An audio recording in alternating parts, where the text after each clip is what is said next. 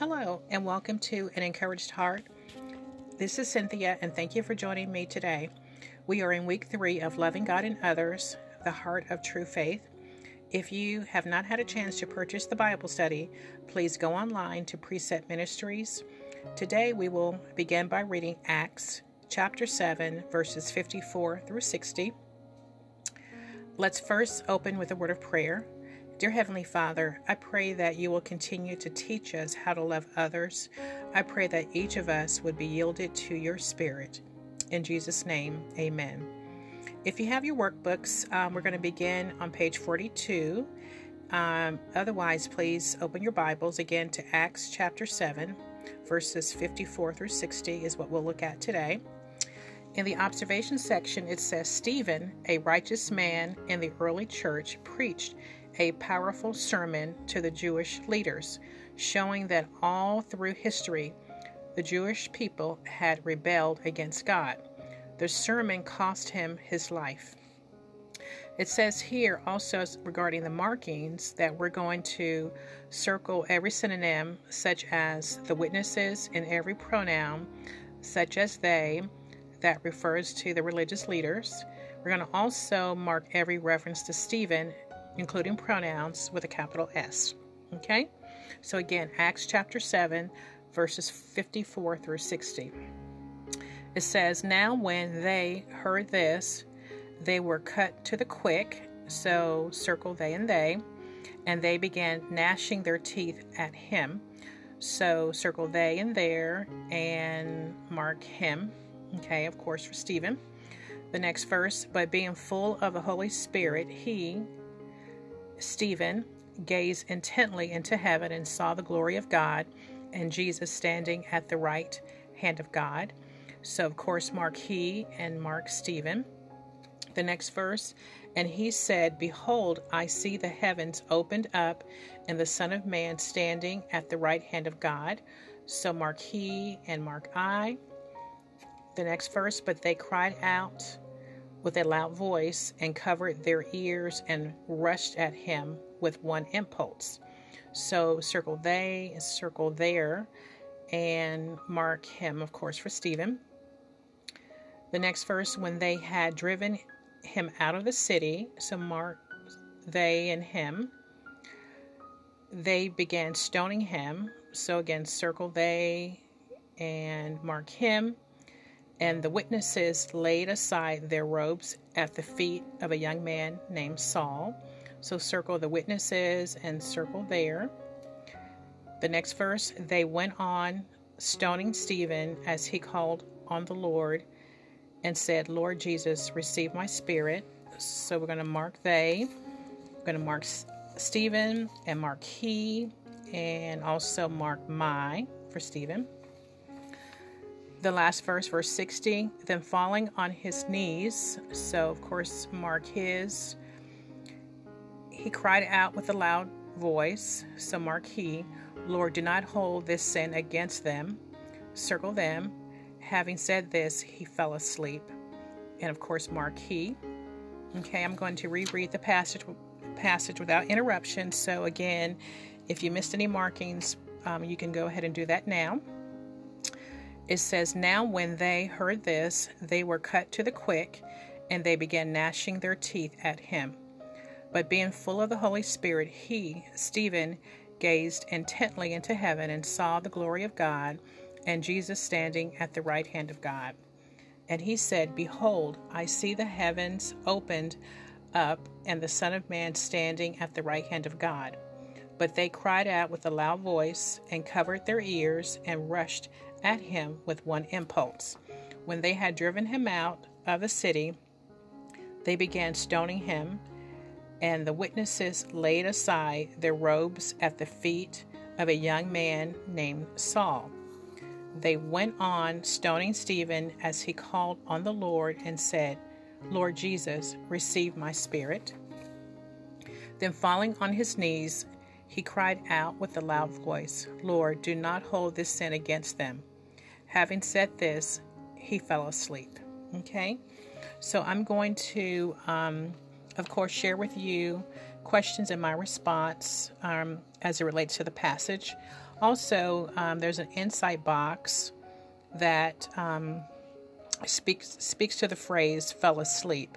It says here, fell asleep is a common New Testament euphemism for death. Again, fell asleep is a common New Testament euphemism for death. Okay? The first question says, how did the religious leaders respond to Stephen's message? It says here, they became furious with him. It also talks about how, again, that as they listened, it says here, they heard this, meaning his sermon, they were cut to the quick, and they began gnashing their teeth at him. So cutting to the quick, that means that the Jews and the religious leaders listened to Stephen and they became angry. Okay, that is what that means. They became very angry and began to grind their teeth at him. Okay. Also, we read that Stephen looked towards heaven and he conveyed what he saw, which was, of course, the glory of God and Jesus standing at the right hand of God. However, they did not want to hear what he had to say, and they became more enraged. Okay, and we saw that as we read verses 57 through 59. Okay, it says, for example, here in 57, that they covered their ears and they rushed him with one impulse. It says in verse 58, when they had driven him out of the city, they began stoning him. The witnesses laid aside their robes at the feet of a young man named Saul. And 59 says they went on stoning him. Okay? So that is how they responded to his message. The next question, look again at verse 60. Why are Stephen's words here extraordinary? What was happening as he spoke them? So verse 60 says, then falling on his knees, he cried out with a loud voice, Lord, do not hold this sin against them. Having said this, he fell asleep. So despite being stoned by a vicious mob, we see here that Stephen's attention was solely on Jesus. Even in the midst of dying a physical death, he cries out to the Lord to forgive them. This truly is extraordinary.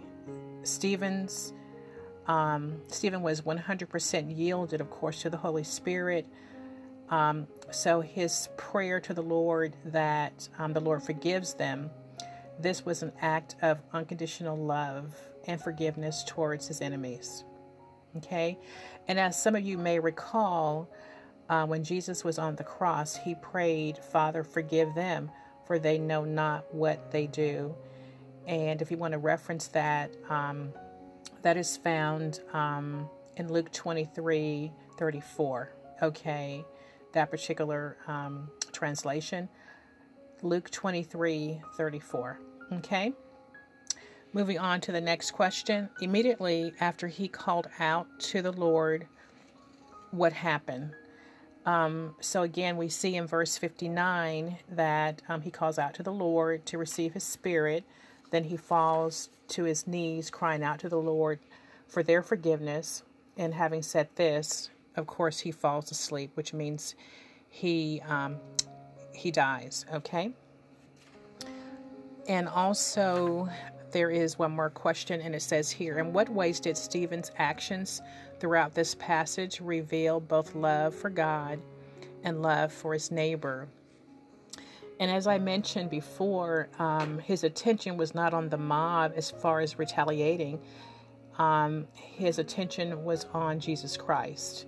And also we saw in verse 55, it says, but being full of the Holy Spirit, he, Stephen, gazed intently into heaven and saw the glory of God and Jesus standing at the right hand of God. So he was not afraid, of course, to die. He gave his life to share the gospel, to spread the good news, and he was full of the Holy Spirit, meaning his life was truly yielded to the Lord Jesus Christ. Okay, and because of that, he had that love for his enemies that he truly could pray for them, as we are called to do, to pray for our enemies. And he treated them certainly as his neighbor in doing so. Okay. I'm going to continue looking at another verse about loving others. Also, if you have your workbooks, I'm on page 44. We're going to be looking at John 15, verse 17. And the observation section says, let's look at a verse in which Jesus was speaking to the disciples about their relationship with one another. And again, we're looking at just one verse, John 15, 17. It says, this I command you, that you love one another. And here they're asking us to simply mark the word love with a heart. So again, mark the word love. Okay. And the question is here, just one question, whom did Jesus tell his disciples to love? And again, we are to do the same, which is he told them specifically to love one another. Okay. I'm going to now share with you the wrap it up section for week 3. It says, did you notice the order of the commandments? First, love God and then love people. We are called to be a light shining in the darkness, a people offering hope to a hopeless world. What in your life shows that you are in love with God? Going to church? Giving money? Friend, it is loving people. Loving people is tough. It is hard work. The lawyer understood the implications of the 2 commands, which is why he tried to get out of obeying. He may have been thinking, I just need to be careful what neighborhood I live in. But Jesus' answer shows that the real question is, am I behaving as a neighbor? It was not new information that the lawyer needed, but a new heart. It is only when we love God that man becomes lovable. Stephen, a man in love with God, a man filled with the Holy Spirit, a man with a new heart, prayed for the people who were killing him. Now that is love. Love is also about meeting needs. How do we show the world the love of God? By meeting the needs of people around us. Are you meeting needs in the lives of the people God brings into your life? Are you loving God by loving your neighbor? Ask God to show you how to meet the needs of your family, your co-workers, even your neighbors. Then go out there and love your neighbor as yourself. Wow, this has been a powerful week of scripture and these words of wisdom here as well. So again, we have much to think about, much to pray about. So again, I do hope that this lesson was a blessing to you.